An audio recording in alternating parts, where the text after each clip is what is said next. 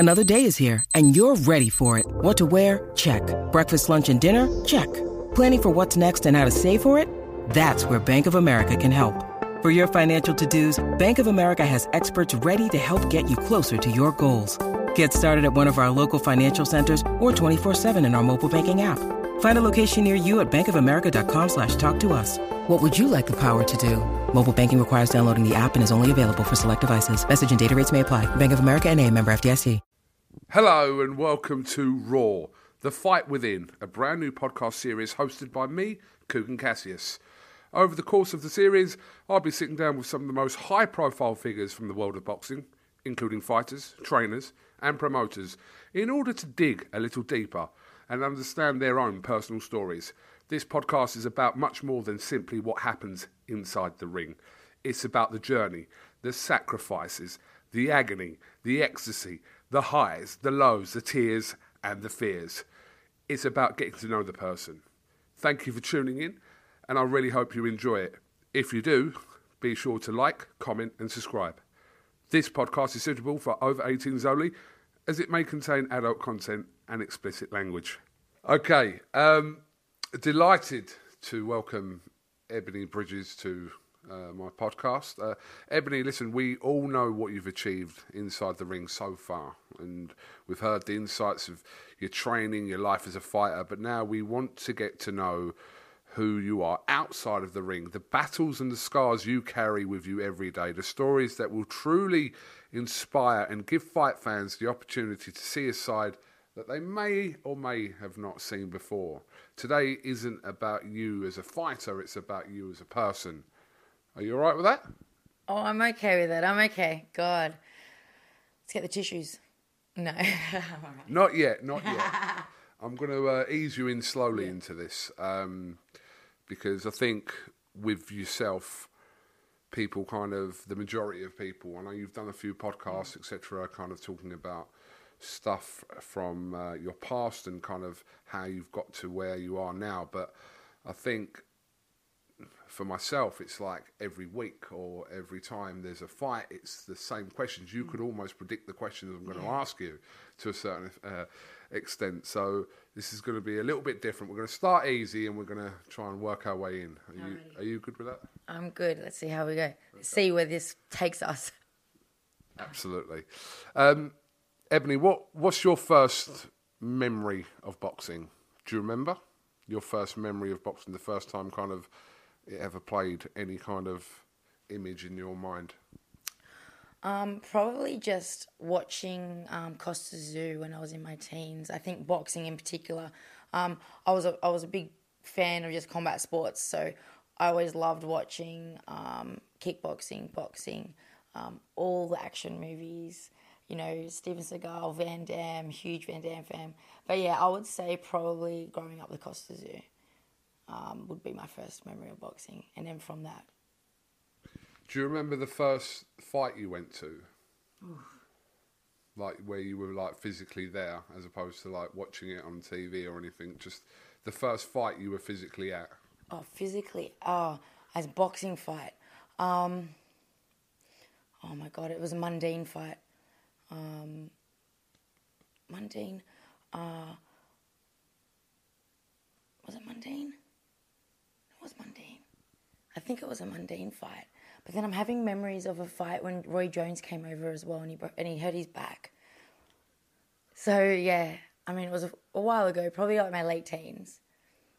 Okay. So you talk about Costa Zoo there, but do you remember kind of, is that the first fighter that you kind of watched and kind of, there's always, everyone has some fighter that they've always watched. For me, it was Nassim Hamid, the first fighter that I kind of took notice of. And for yourself, would you say it was Costa Zoo that kind of got your interest into boxing as the first person in boxing as a boxer that you took interest in? I would say Costa Zoo and Mike Tyson. Would have to say both of them. Obviously, Costa Zoo because he was Australian or Russian Australian. And there was a lot of promotion around Costa Zoo in Australia. And so, you know, because back then we didn't have like what we have now with the streaming and stuff. Do you know what I mean? So it was all that was on TV. Otherwise, it was like just tapes or CDs from friends that had, boxing fights that I'd watch, like the old boxing fights and CDs. So yeah, but You're really showing our age now because I had like DVDs. I remember once I borrowed like from my friend DVDs. Had like a stack of like those DVDs and the thing, all boxing fights, and I just used to watch them. Yeah, but yeah, I mean, yeah, showing our age. Yeah, otherwise, yeah, it wasn't much. I don't remember seeing like a lot of the big fights on TV outside of Australia. Just mainly tapes and stuff and tapes. VHS. VHS, yeah, I know. There's people watching this going, what's that? And Googling what VHS is right now. Absolutely. Tapes. What's a tape? Yeah. No, but yeah, so, and that kind of from there, I suppose. Because now it's quite easy for people to get into boxing and kind of watch these interviews that I do or whoever else does and kind of get to know fighters. But back then, we're talking like 15, however many years ago, it was... 20 years ago, yeah, like 20 years ago. I remember being like 15 watching on DVDs with my boyfriend because he was into boxing as well, watching with his dad and stuff, like just video, like DVDs. And VHS, yeah, so, and also stuff on TV, Fox, so. I've still got some VHSs. Yeah? Yeah, I have, yeah. There's some stuff I have got on VHS, yeah, like boxing things. Because that's how, if you wanted to tape something or record something, that's how you did it. Yeah, look, my memories of my teens weren't great. So, I mean, I can't remember fucking most days. But I do remember those glimpses of things like that. Yeah. Okay, so look, if you were to start your own fight club, so this is my interpretation of this, right? So if you were to start your own fight club, right, and you were to pick a team of you and 4 other people. 4, okay. So it's you plus 4. So I want 1 for the ring, like in the ring. Oh, like a fighter. Yeah, so you're basically assembling a fight team.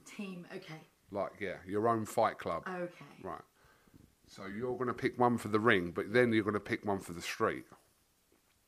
Okay. Okay. It could be anyone. You can use literally, don't even have to use boxers. You can use absolutely anyone. Jake Paul. No. Okay. In the ring.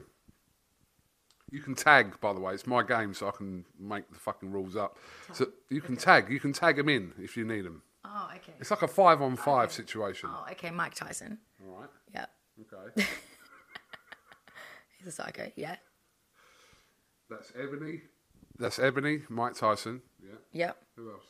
In the ring. Oh, in the ring. Yeah, in the ring. Julio Cesar Chavez.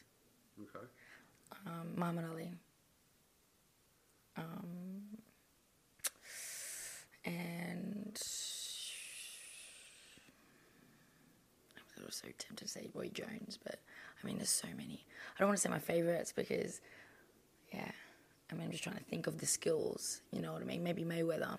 But then I'm like, what kind of fight is it? You're going to make me analyse way too much. Depends on who I'm fighting, of who I want in the ring, you know? There's like the side you're fighting hasn't been announced yet. I'm OCD, so I'm like, okay, so I feel like I need a defensive boxer, I need an aggressive boxer, I need like a Mexican. So there I've got those. But yeah, to say that. What did we say? What was it? 3? So you've gone Tyson, you've gone Chavez Senior. Yeah. Like in his prime. Yeah. In his prime. You went Muhammad Ali. Yeah. Oh, Muhammad Ali. Yeah. You. Yeah. Oh, me. Yeah. I said Mayweather. And Mayweather. Yeah. So that would be your kind of 5 in the ring. Now, if you were to take it to the streets, so there's completely different rules. Obviously, for the purpose of this conversation, this is all hypothetical, just so people don't jump on the bandwagon. I know what. Muhammad Ali is still alive. What are you talking about? So, who would you pick alongside yourself in street combat, hypothetically? Okay. Conor McGregor. Okay. That Khabib. Yeah. See, now I'm going to name a whole bunch of MMA fighters. Mike Tyson still. Yeah. Canelo. Canelo? Yeah. You think Canelo would be more handy in a street fight than in the ring? I didn't think about him as being in the ring, to be honest, because I always think of the greats when I think about, like boxing. I don't think of current. But yeah, so I'm going to chuck Canelo in there. I don't know. Maybe who else? got to think of a dirty fighter who's fucking dirty. I mean, there's heaps of them. Maybe someone with like guts, like Gaddy, or maybe like Arturio Gaddy. Yeah. Okay. Just so you know, when I did this with Fabio Wardley, he chose like for his street team, he chose like Kimbo Slice. Oh, okay, yeah. Yeah. He chose Alan Babbage. Oh yeah, that's a good one. Shit. Alan Babbage in a street fight, you'd take him, wouldn't you? But he kind of, he was, and I think he chose like, he put Bruce Lee in there as well. Oh yeah, nice. Oh yeah. Thinking outside the square. See, I'm a little bit closed-minded. Okay, so that's just to like warm you in and kind of just get a little insight on fighters that you like. So, talk to me about. Again, this is subjective to however you want to interpret this, but a fight that you'd like to see. It doesn't matter whether they're not here anymore, they are here anymore, whether it will happen, whether it won't happen. It doesn't have to involve you. Just from your perspective, a fight that you'd like to see. Well, I think a fight that I would have loved to see would have been Ali and Tyson in their prime. I think a fight that we need to see is Spence and Crawford. Like, yeah, we need that fight. But yeah, I'd say those two. Yeah. I'll probably right up there. And if I was to pick you to pick a winner from those two fights? I honestly can't pick I can't pick the Muhammad Ali Tyson one. That's why I want to see it. And with the Crawford Spence one, I would be leaning towards Crawford. But they're both just so spiteful. They're both just like right up there. So these are just fights. The fights that I want to see are the fights that I want to see who's the best. Because I don't know, so I want to see them. So it's more to answer a question in your head. Yeah, I think so. I think it's more to answer a question in my head. Yeah. Okay.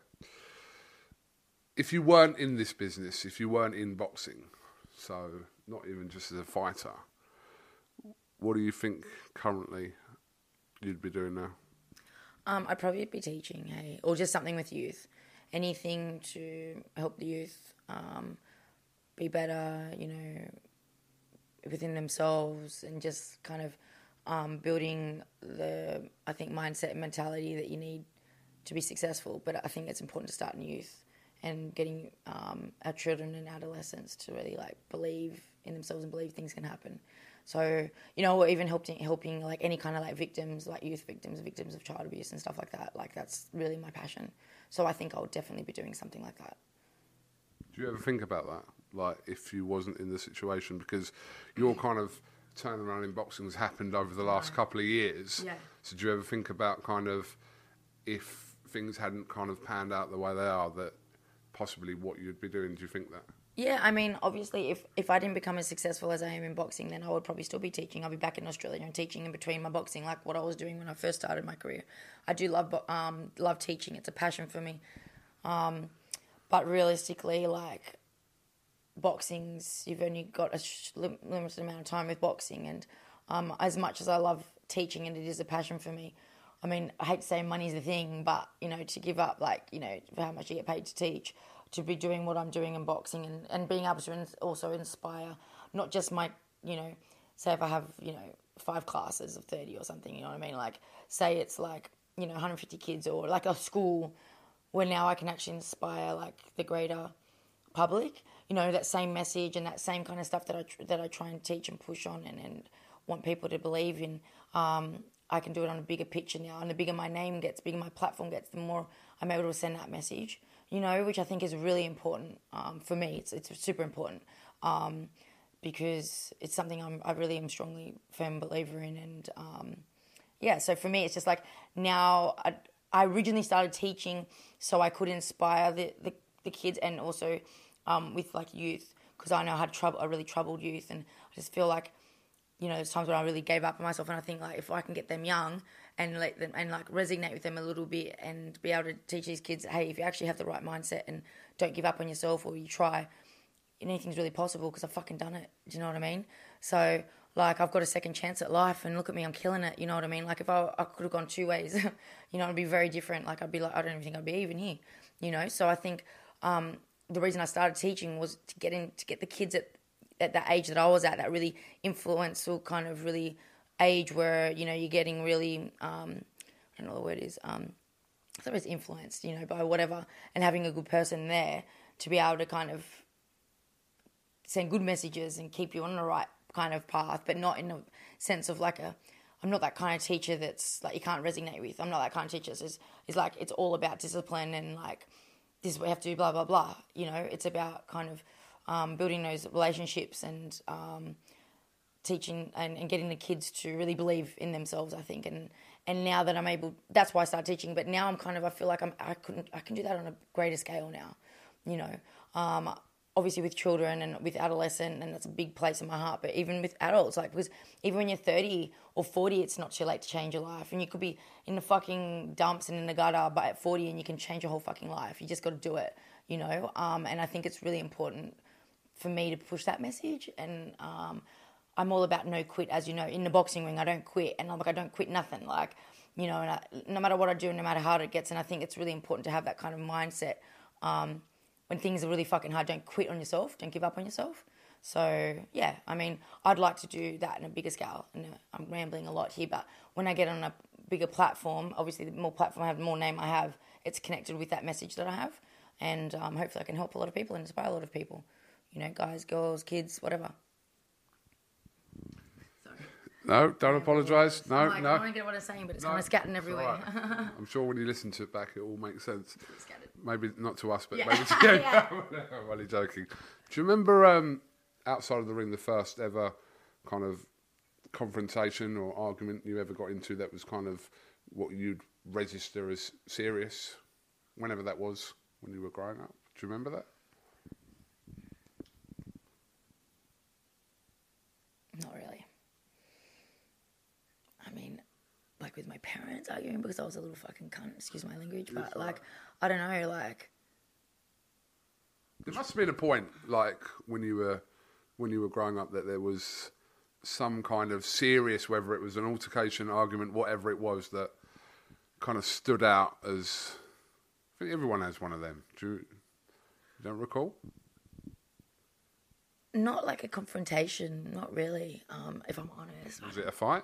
I mean, I've had fights. I've had plenty of street fights. But how young are we talking? Like, I mean, I got into heaps of fights when I was like 16, so I can tell you plenty of bar No, the first. Okay. But if you're talking about just like a confrontation, I don't know what you mean. Okay, like, you first. Do you want me okay. to tell you a fucking bar fight? Like, it can be a fight. It can be a confrontation. Whatever you perceive that. The first serious one that you think you had.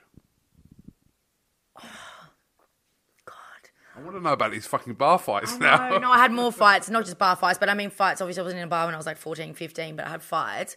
Fuck, I mean, there's heaps. Like, fucking... Pick one that stands out then. It hasn't got to be your first one. Pick one that stands out. This is actually quite interesting now. All right, I dropped an ex-boyfriend because he stalked me for like 3 years when I was 16. I think I was 16. And I went out with this guy. And he was like, I broke up with him after 6 months, and he was just a Fruit Loop. Like, he was like 5 years older than me as well. And he would just he lived across the road. It was just a fucking mess. And he would just harass me all the time. And I was training back then, like doing Muay Thai and kickboxing and stuff. So I've always been training, you know, I did martial arts since I was 5. So I'd always been training.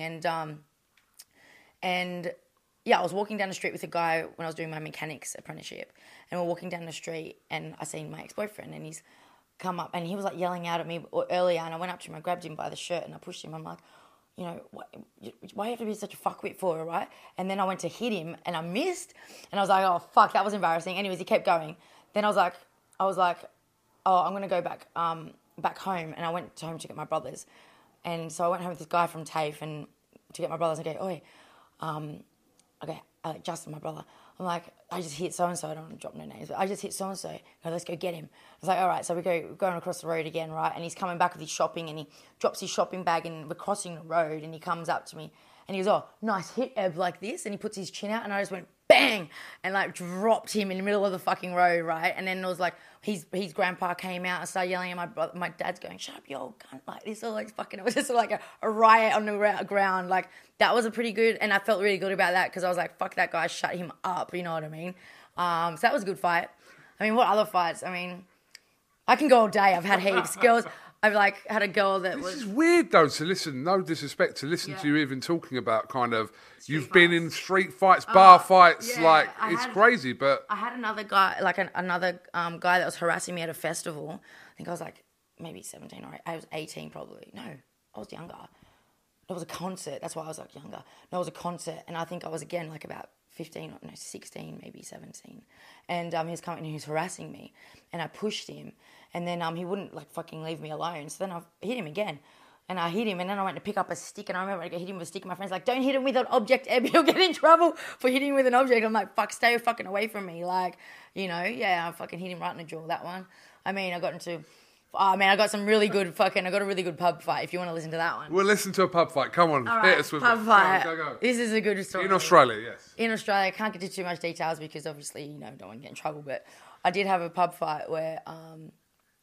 I was sitting and I was with my friends. It was called like the Wallaby Bar. If the Australians are watching this, they'll know the Wallaby Bar. And we're sitting there and sitting on this chair, and there's these big like Islander girls. So they're like big, you know, girls. There was like a group of 5 of them, and they're like being really loud as they do and like knocking me and stuff. And I'm like, fuck, man. I'm like, oh, can you like move over a little bit? You keep like knocking me with when you're talking. And they're like, what? And I'm like, you keep knocking me.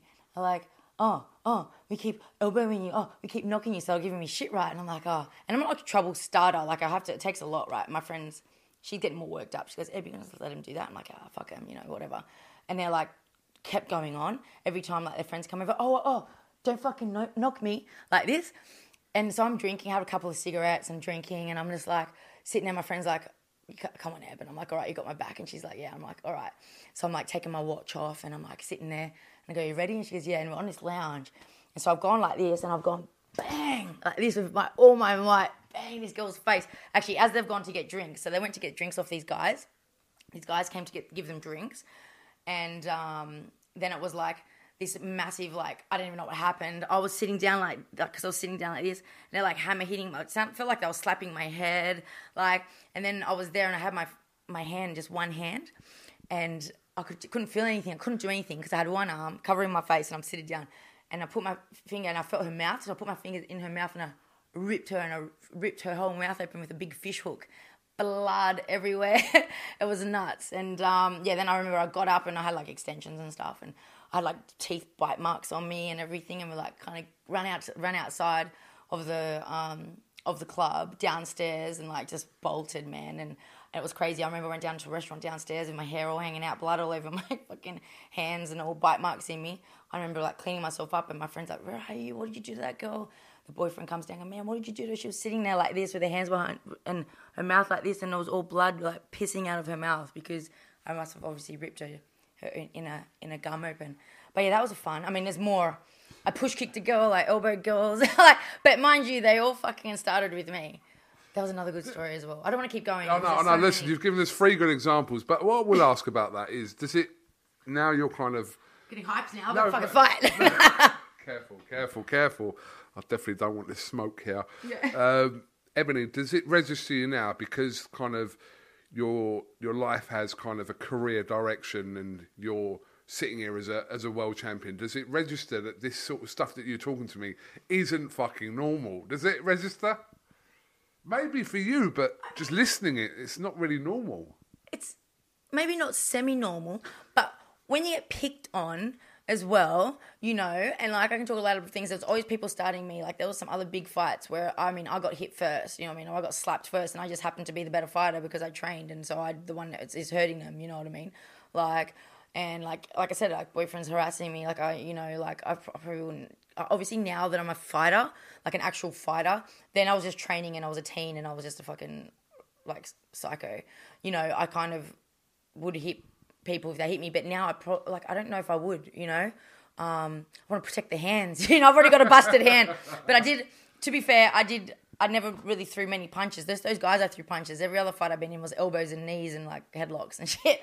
So it was a bit more smart, you know, kicks and that because, and mind you, I was doing Muay Thai and kickboxing, so it didn't really hurt my hands. But yeah, I mean, semi-normal, but at the same time, like a bit of self-defense. You know, I told cops once that, it was self-defense when I got in trouble once for a fight. But yeah, I mean, what are you going to do? Sit there and take it? I think, listen, I've got to be careful what I say here because I don't want to kind of like separate the whole kind of male female kind of thing. Who cares? Don't be so. No, but I'm just saying that for me, I kind of listen to what you're saying, and I think like my daughter's like one, and I think like, would I be happy if my daughter was Sticking up for herself? Not just sticking up for herself, but getting into like these kind of level fights with before, not as a professional boxer. I'm on about kind of on the street or. Listen, I'm not saying the reasons are wrong at all. I'm not saying that, but I'm saying, would I be happy with that? And it kind of poses a question in my head. That's all. Yeah. Of course. Is that fair for me to say that? Yeah, no, 100%. I mean, I don't think any parent would be happy with what I went through and what I did in my teens. To be fair, you know. So yeah, I suppose it's not really normal. But here I am, world champ.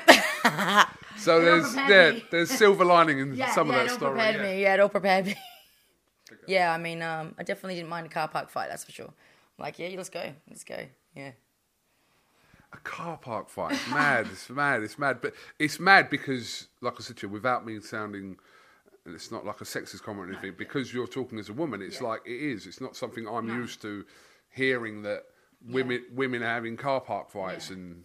Well, I feel like a lot of women that start boxing, maybe a little bit, not so much now, but maybe around my age or a little bit younger, it was always like, oh yeah, I just, went to boxercise class and I just felt like I really liked punching, so I thought I'd have a fight. And a lot of the amateur girls weren't actually into boxing. They just were like, it's not like they want to hurt people. I've always wanted to hurt people.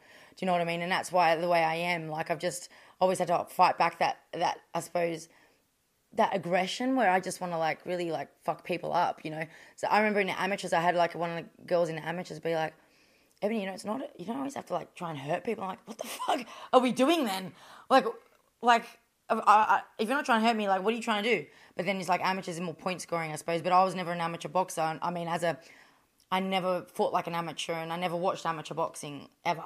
And I still don't personally watch it much now, but yeah, so I was just like, yeah, he's got to fucking knock him out. Like Mike Tyson, Costa Zoo, Is that to do with your own personality? Because you said there that, what's the point of kind of, if you're going to do something, do it properly. But is that across the board with your whole life, kind of full in rather than kind of, yeah? Oh, definitely I'm all in. Yeah, I'm all in. Everything that I do. And it's not that it doesn't take me long to commit to something, but when I say I'm going to do something, it comes out of my mouth verbally. And if I've told someone or even if I've said it, it's like I'm manifesting it, so it happens. And so I've got to do everything I can, whatever lengths, I can to get there. And no matter how much I have to sacrifice, I'll do it. And, that's just how I am. But I don't say that about a lot of things. I'm not one of those people that say, I'm going to do this, I'm going to do that, I'm going to do this. And, I don't know, there's not dreamers, but people just like to say, I'm going to do a lot of things. And they never fucking do anything. I'm not like that. I have a couple of things that I say I'm going to do and I fucking do them. Yeah. Okay, look, tell me about a time that you can swear on this. You can swear. This is the thing. This is my podcast. You can do what the fuck you want. I'm still making the rules for the podcast, but until I've established some no swearing rules, you're good. Tell me about a time that you felt like you were fighting a losing battle. You can interpret that however you want. When did you feel like you were fighting a losing battle? Oh God, these are some tough questions. Fighting a losing battle. We can go back to the normal shit I ask you every fucking week.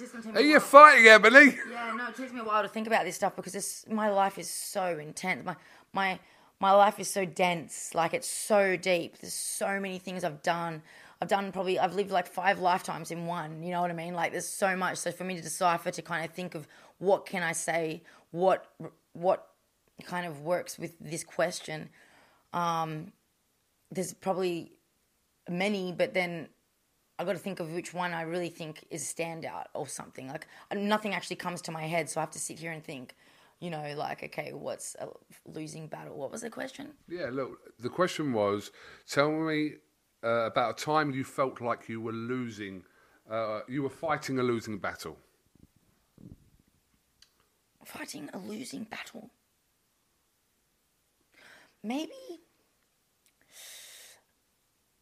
Do you feel like I'm the teacher now? No, I'm just thinking. Maybe, I hate giving fucking attention to this cunt because I never fucking talk about it, and there's a reason. I had a coach towards the end of my amateur career and for my pro debut, which wasn't Arnold, who everyone's seen and everyone knows I talk about. But Yeah, he when I remember when I left that, I snapped my ankle and I had to leave that gym, and he was manipulative, very manipulative, and he was like trying to manipulate me to think that I was a problem. Do you know what I mean? Because he got a new partner that didn't like him training women, and so instead of being like, what's the word? Like not being a coward and just saying, look, I got this problem.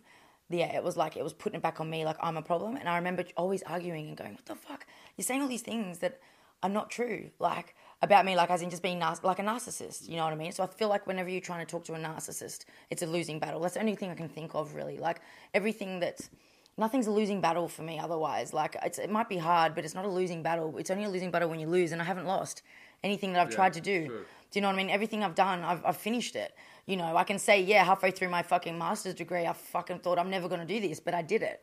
You know, me fighting to, you know, get through my beginning of my professional career, I thought, fuck me, I'm spending fucking $4,500 to fight. Like, I'm not even getting paid. I'm having to pay for so much. Like, my first 3 or 4 fights cost me like 12.5 to like 14K. Do you know what I mean? Like, because I'm a woman in Australia, boxing's not big for women, you know, and that was hard. It was like no promoters wanted to take on women. No promoters wanted to actually even, you know, put money into investing into a novice or a debut female fighter. And that wasn't even that long ago. But women's boxing was fucking nothing. And it's like no one even knows who you are. So we're not going to spend $4,500 for opponents and to pay for all the accommodation and the flights and everything. So you have to pay for it, you know. And then I remember when I had to try and find a coach again, it was really hard for me to find a coach because no one wanted to train women in Australia, like pros. Like all the big name coaches in Australia were training men. They're going to train a girl for fucking $2,000. You know what I mean? They're not going to make no money from that. But look at me now. You know what I mean? And I battled through it, and so I went overseas, you know, and I built, and not the UK. I went to the US first and built over there, and and then the UK obviously. But I could have given up. I could have gone, fuck, I don't have this money, or you know, so hard to get a fight, and the promoters want to put me on, you know, like I could have given up, but I didn't. So again, it's not really fighting a losing battle, like because I won. You know. No, I think you've answered that perfectly in your situation, because I think like a lot of people. Listen, with no disrespect, you're not like 21 anymore. Oh, well, you're not, are you? I'm 26. You're not 21 anymore, so and you've had to kind of do what you did, and I think... No, but you've had to and I've said this in loads of interviews that we've done, you've had to do it all yourself. Yeah, you've had to market yourself, and you still are. I'm promoted, but I'm still fucking promoting myself. But it's fucking worked. But it's worked for you. Yeah. It's not listen, you can inspire kind of a generation of female fighters, but I think because it's your story, it works for you. Exactly. It's not necessarily going to work for everyone else. Well, you know, I can't imagine a 21-year-old, a 22-year-old, I mean, even some 30-year-olds being able to go out and have the social intelligence, the security and the confidence to be able to network like I did to get where I had to do. Because it's a networking and it's putting yourself out there. It's taking a risk. It's spending money to go and put your face out there. It's taking up time. Like, forget about fucking COVID and all that. Like, I was over in America spending money every week, like not every weekend, big fights. You know, $3-4 a weekend just to go to America to be at the fight, so my face could be seen there, so I could get interviewed by Fight Hype by Ellie Seckback, to be talked to the fight people there. Do you know what I mean? To get my name out there. So then I signed with an American manager, you know, who got me fights in America. So I mean, that was all part of it. Like, but you know, you can't do that if you're like a shy, non-worldly 21-year-old that's not confident. Like, you know. And the only reason I was able to do that is because, fuck, I've been through hell and back, and I've met all walks of life, and I'm very intelligent, you know, and socially intelligent. So people can't do what I do. You know, they don't know what I've done. I mean, it would take fucking years to explain what I've actually really done and how I've got here. People just think, here's my tits, fucking sign me. Yeah, but it's not like that at all. Like, that doesn't fucking work. Otherwise, there'd be so many women where I am, because there's been plenty of girls that, you know, you've probably tried to do that and got nowhere, you know, because it's not just about that. So, yeah, I mean, I don't know what I'm fucking talking about, but it's true. It's fucking so much. All right. Yeah, you have to have your own story, and that's it. Be you. That's my message. Be you, be real.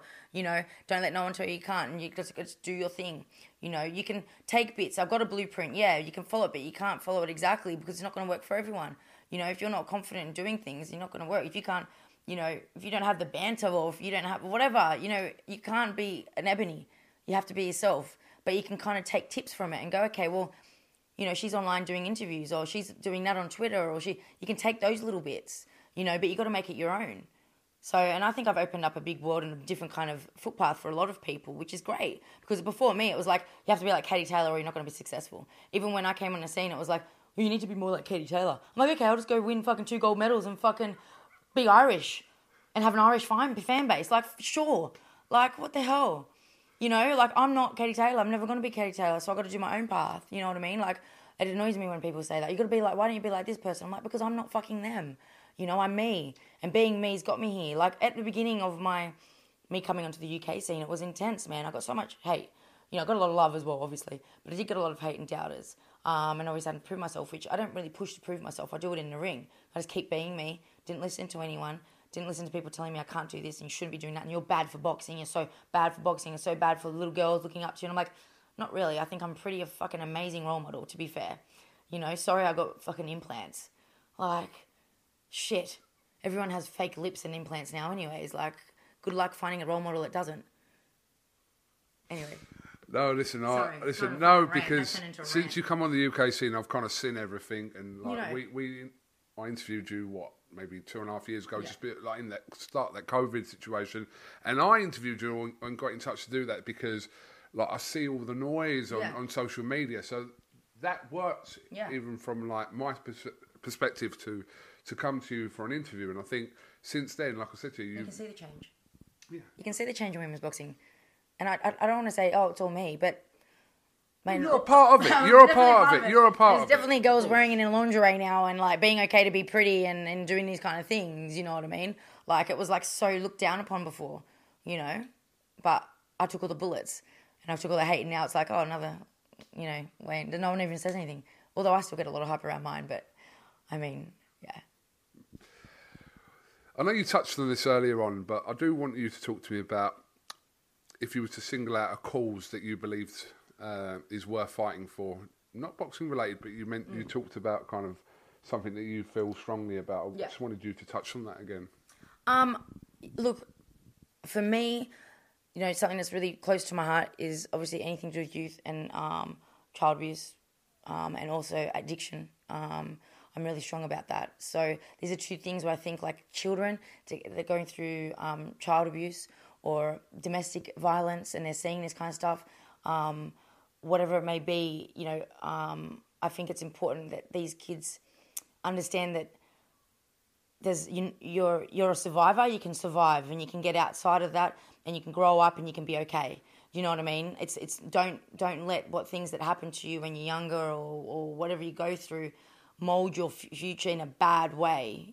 I think it's really important to kind of show this youth that that's a survival thing, you know what I mean? And that then you can grow from that and like it's don't give up on yourself. And same with addiction, I think it's really important. Like there's people that just feel like they just can't get out of it, and it's hard and I've been there and it's hard and you just know that it takes a long time, right? It's just, I feel like people need to see that it's possible, I suppose. And I think this is something that I'm going to go deeper into when I finish boxing because, I'm focusing on my boxing. But I think it's important with any kind of addiction. But, if we're talking about drugs and alcohol particularly, that you can, it's any time, you can change your life at any time. You'll have like drug addicts or you'll have alcoholics at like, fucking 50, 60, whatever. But it's never too late and they just think it's too late. They think they can't change or they think that they can't or they might not have the support around them. But I just want to really like support that and know that you actually can and you can, I suppose you need the right people around and the right guidance as well and belief in yourself. Belief that you can fucking do it because the problem is so many people are like, I can't do it. And then they fall off once and that's it, I can't do it. So I think those two things are really important to me. I'm actually part of, there's a recovery running, the up in Leeds, and I'm going to be going up there hopefully next Saturday and doing a run with them. And it's a really big cause. They do a lot for addictions, people just having a group of people, like-minded people and getting out and doing activities. And this is the kind of stuff I love to be part of because it's really close to my heart, and it's a really big subject for me. I think from what I'm gauging from what you're just saying to me there and what we spoke about obviously off camera, that there are a lot of things you say that are close to you that I'm assuming that you've been through these things that you're talking about now, which are very serious things. But right now isn't the time or the place. Not even this interview as such, but just this point of your life to be talking about that kind of stuff. Exactly. I mean, you know, I feel like it's a time and a place, and I feel like for me, my focus is becoming a world champion. I'm a world champion now, becoming undisputed. Inspiring people from my hard work and from what I've already done, as in what they see from my graft, from all the things that I push through that they know of. I think that's inspiring enough to show that I'm breaking barriers, I'm breaking stereotypes, and that I'm pushing and not letting people bring me down and drag me down. And I think at the moment with my boxing career, that's a really important message as well.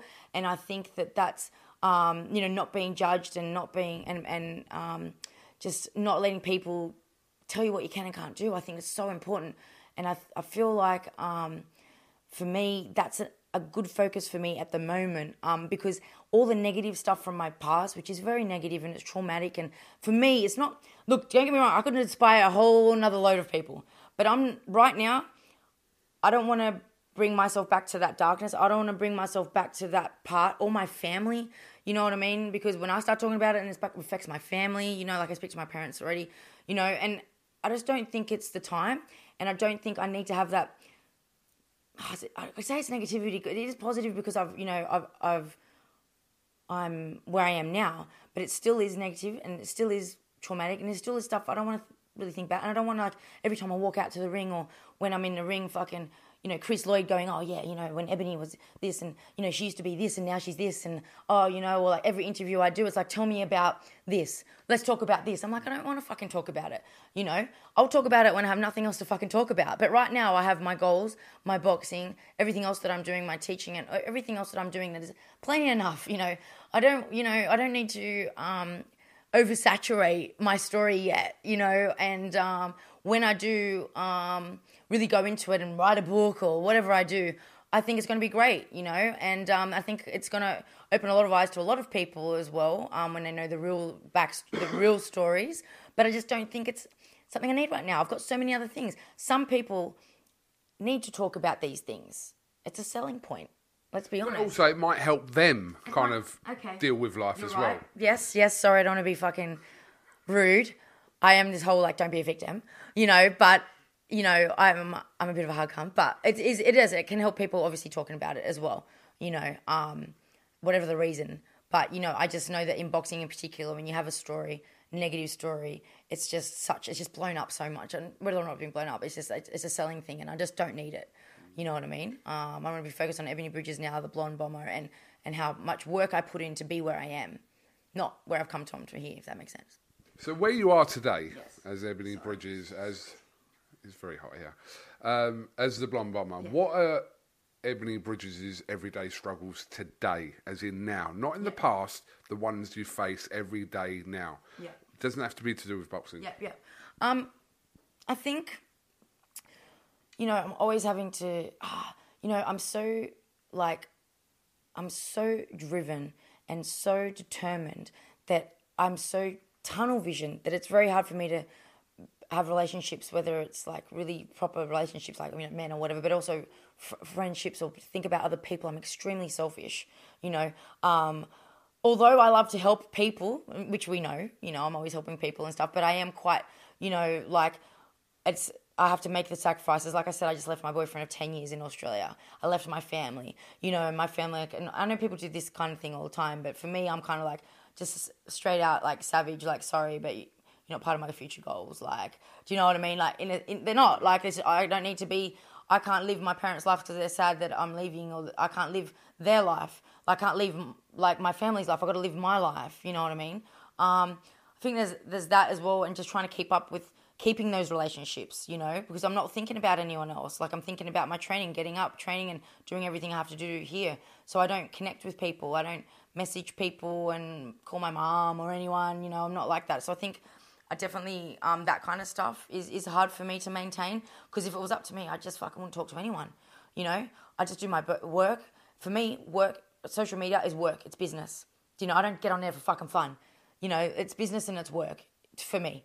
You know, so that doesn't include when I'm like engaging with people or talking to people there. It's different to actually checking in with family and like friends and stuff like that. Because if I had a choice, I wouldn't fucking do it, because it's just, I'm doing it for them, you know, and I don't, and you got to do that as a person, like, you know, you can't just be all one-sided. So, but yeah, I think that's a struggle for me to keep up, maintain that kind of being a good human in the sense of keeping relationships.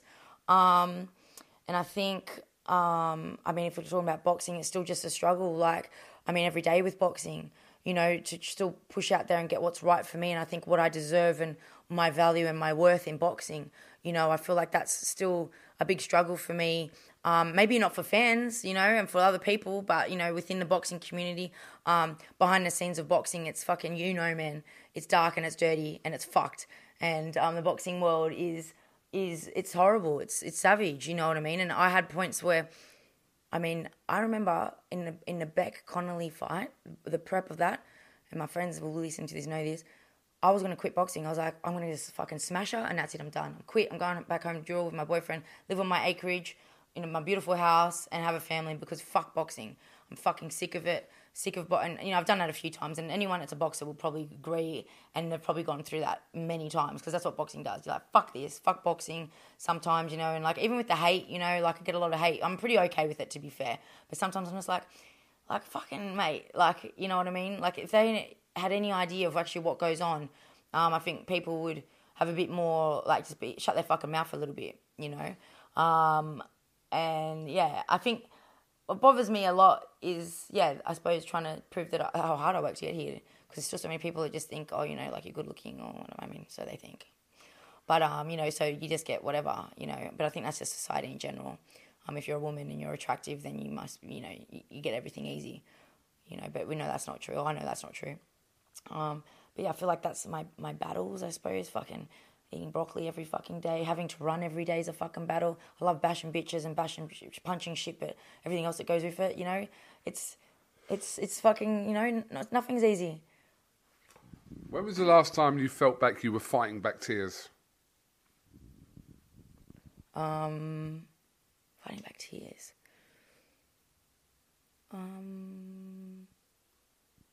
I was about to say, when I had a really bad training session last week, like, I was so upset.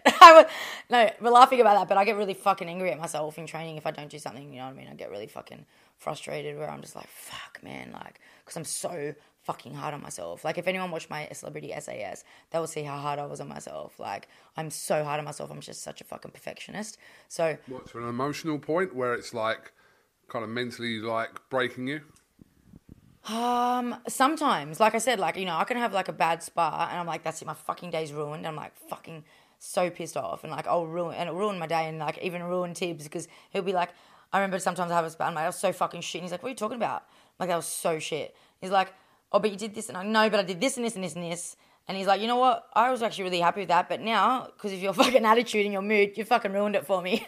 I'm like, what? I'm just pointing out the facts. But I'm also such a realist sometimes, and I know boxing that, like, I pick on myself and I just want to be perfect. So, I mean, that's these kind of things that I do battle with, you know.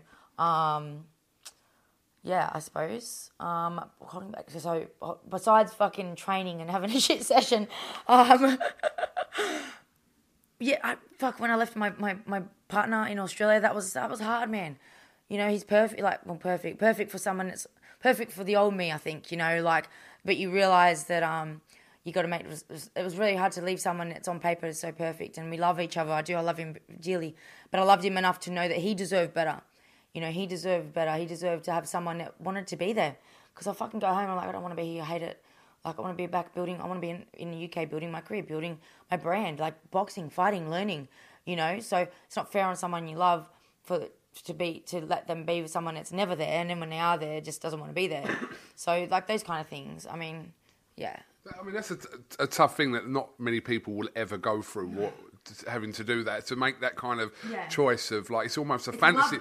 It's a fantasy question, isn't it? It's like love or dreams. Your job or your kind of your partner. Yeah, it is. It's like love or dreams. Love, like, you know, love, happy family, beautiful fucking $13 million house, like beautiful, you know, perfect future setup, or your dreams, nowhere near as much money. Like, fuck, who knows what's going to happen? You could fucking get break something, get brain damage, and that's it. It's all over. Like, which one do you choose? It's like risk over fucking. It's like comfortability though over risk. And I think I was just like, I wasn't born for comfortability. I wasn't born for being mediocre. I was born for being fucking great. I was born for greatness, and I just had to just fucking take that risk, And who knows? Maybe I'll just be single forever and never have kids. And I would love to have kids, obviously. But I just knew that if I was to stay, I'd be one of those fucking old boxers that was like, I was good in my heyday and I could have done this and, I could have done that. But, I fucking, my wife, and my kids. So I chose them, and that's what I hear that all the time. And that's fair because I don't have any kids and I wasn't married. It was just a 10-year relationship. I think if you had kids, it would be a lot harder. But I didn't want to be that person. I didn't want to be that person talking about my heyday of what I could have been, So that would have just killed me. So that's why I made the choice. Anyways, sorry, fucking tangents. What's your question? Can I just ask you one more question about that? Did your partner, without you can say as much as you want or not, did they understand? I'm not saying they agreed with it. Yeah. Did they understand your mentality of what you had to do in order for you to kind of achieve those dreams that you have? Look, we've been together for 10 years. He's seen me go through my bodybuilding, my degree, my master's degree, my boxing, my amateurs, going through the beginning of my pros was like she was talking about with another coach. Like he's seen me make goals and smash them, and he knows from being by my side that when I say I'm going to do something, I'm going to do it, and I achieve everything, and I push and drive to achieve everything. Like, when I was doing my master's degree, I've never cried so much in my life. I would cry. I had anxiety all the time. That was the worst experience of my life, doing that and juggling 3 jobs and my training. You know what I mean? Like, it was intense, but I pushed through it, persevered. And he would say to me, like, just fucking, like, and everyone would say, just stop. Like, it's not worth it. Like, you're not, it's not healthy, the stress that you put yourself under. But it's also because I'm such a high achiever. Could have just got P's and just passed and just done a little bit. But I'm not like that, and he knows I'm not like that. He's been watching for 10 years. And so he was just waiting for it, I think, to be honest. It was like, well, to be honest, I didn't think you'd be here much longer. Like, he kind of just knew. And he was extremely supportive because he loves me. And when you, like I said, when you love each other and you're good friends, you can't hold someone back. And he didn't want to do that. And he knew no matter what he said would keep me because he knows what I'm like and nothing gets in the way of my goals, and not even him, unfortunately. I think he's been used to being, like, second to that. And I mean, in a way, I kind of need a partner that's going to be like that, or they're part of it. If you're part of it, then you're with it with me. But he wasn't part of it. He didn't want to be part of it, and he didn't come on a journey with me. So it made us be living 2 separate lives, supporting me still, but it's just not, it's not together. So I think, I was lucky in that sense. It wasn't difficult. He didn't make it difficult in that sense for me, and he's still supportive, still talk to me every day. So I think it's mad listening to this because, like I said to you, it's not a choice that a lot of people have to go through, especially kind of where you are as well. It's not like you. I'm not 25. But yeah. No. I meant in terms of a couple of fertility years left, fertile years left. Are you putting an advert out? By the way? I think I need to start a TV show. The bomber needs a husband. No, we got one in. No, but the fact that you've literally come across the other side of the world. Yeah. To do this as well, and I think that you've had to make them choices. People don't go through that stuff. They've got choices to make in life. Do you know what I mean? But it's not what you've done is actually pretty fucking extreme. It is, yeah, no, definitely. You know what I mean? Like, you got, a lot of boxers that obviously just box in their home country and like they're great, but they've maybe never had to. They don't have to leave their countries because they live in the UK where boxing's amazing, or they live in the US where boxing's great. But you got people like me who are Australian, or you got, look like, the Kazakhs or the Mexicans have great boxing as well, but, Europeans or whatever that have to leave their homes to go to other countries to chase their boxing dreams because it's not big in their country. And I'm not saying that, like, the British or the Americans have it great and they don't realise how lucky they have it to not be able to have to move away from their homes to such a degree to make those sacrifices. But, I mean, it's some things that they don't maybe not realise that you got to do. Like, it is a big move.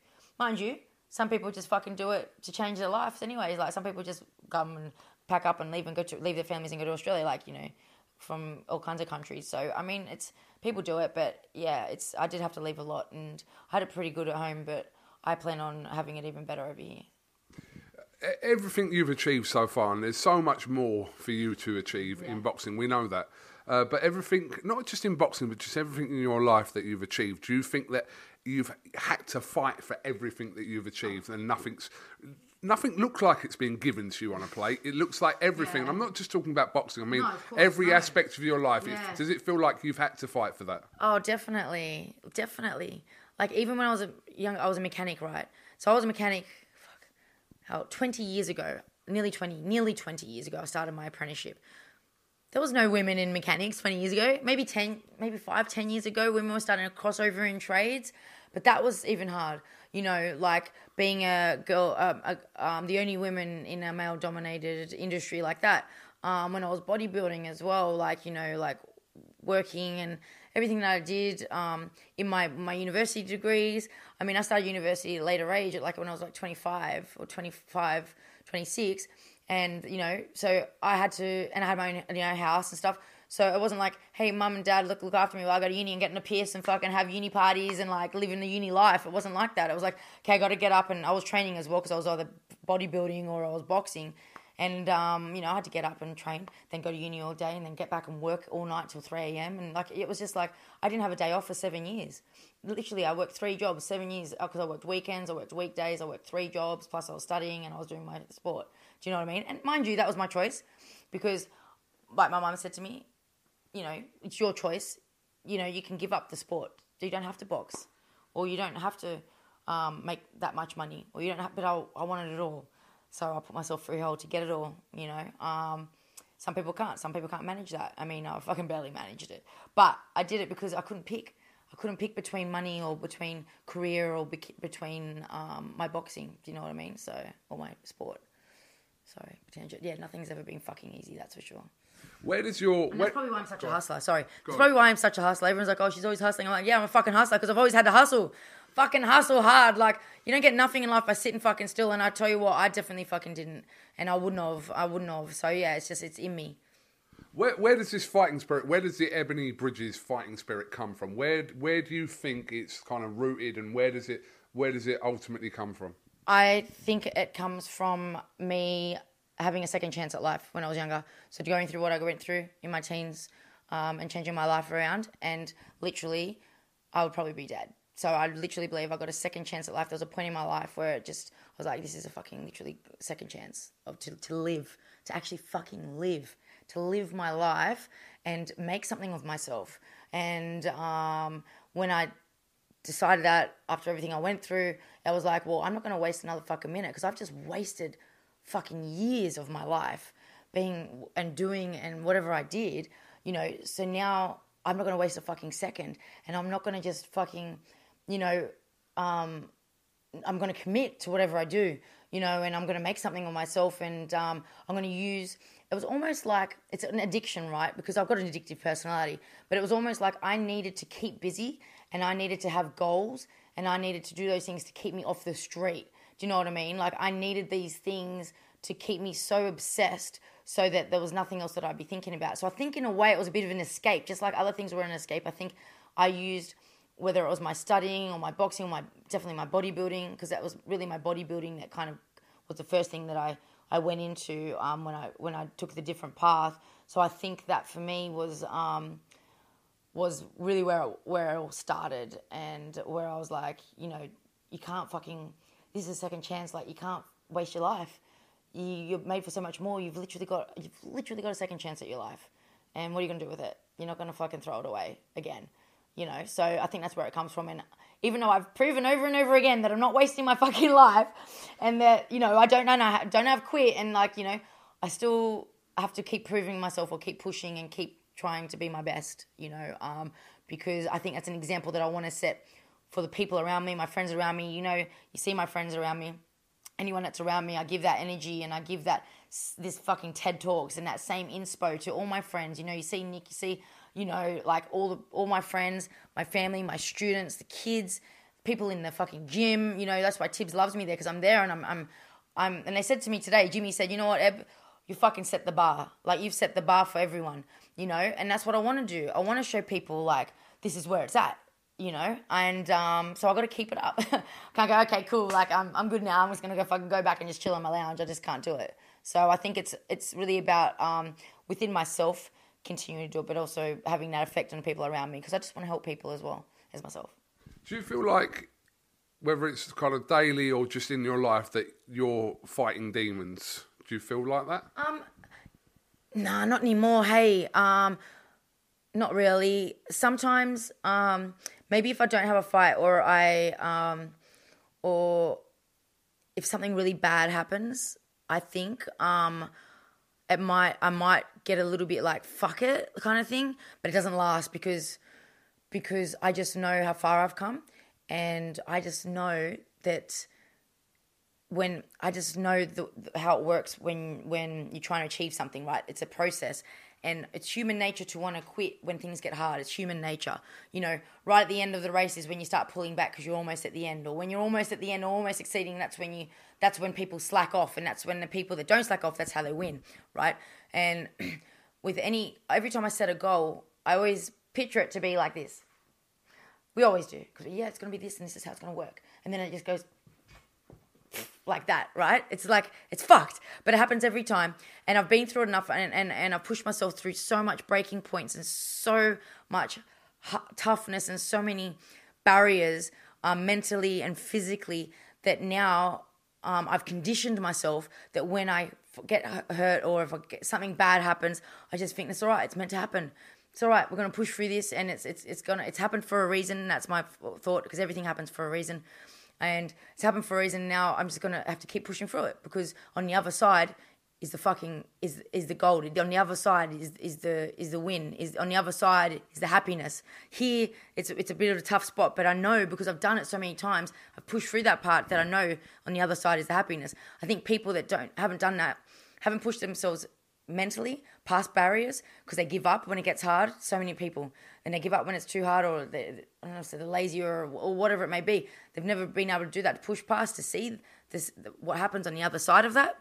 I think people struggle because I've done it over and over again. It's easier and easier in a sense, you know. And I think physically the same. That's why we can push through physicality, like, you know, stab my ankle, the SAS, and all these kind of things. And I have that kind of in me where I don't quit physically, is because I've pushed through pain, physical pain, and I've been okay and I've come out the other end. So I think it's just conditioning, mental conditioning, physical conditioning, where I never am fighting demons anymore. Those demons have been fought a long time ago, and now I'm the fucking demon. Love that. No, love that. Look, Sorry, fuck it. I'm going deep. It's all right. It's fine. Listen, you fight for yourself. You fight for, you know, your family. You fight for your fans. Yes. You fight for, like, I'm going to say Australia, like, Yeah. like, well, whatever, your community, etc., etc. I fight for women. I fight for females who want to be feminine. I fight for girls who get judged. I fight for the people that get judged. I fight for fucking all of it. The question is, who fights for you? Who backs you? Who's in your corner? Who's fighting your kind of battles for, like, not for you, but you've got as part of kind of people that you can fall back on? As in, like, obviously my family. You know, my family always back. They're going to be there and support me no matter what, you know. And I do have a small group of people and friends, you know, that always back me, you know, like obviously Nicola and Susie.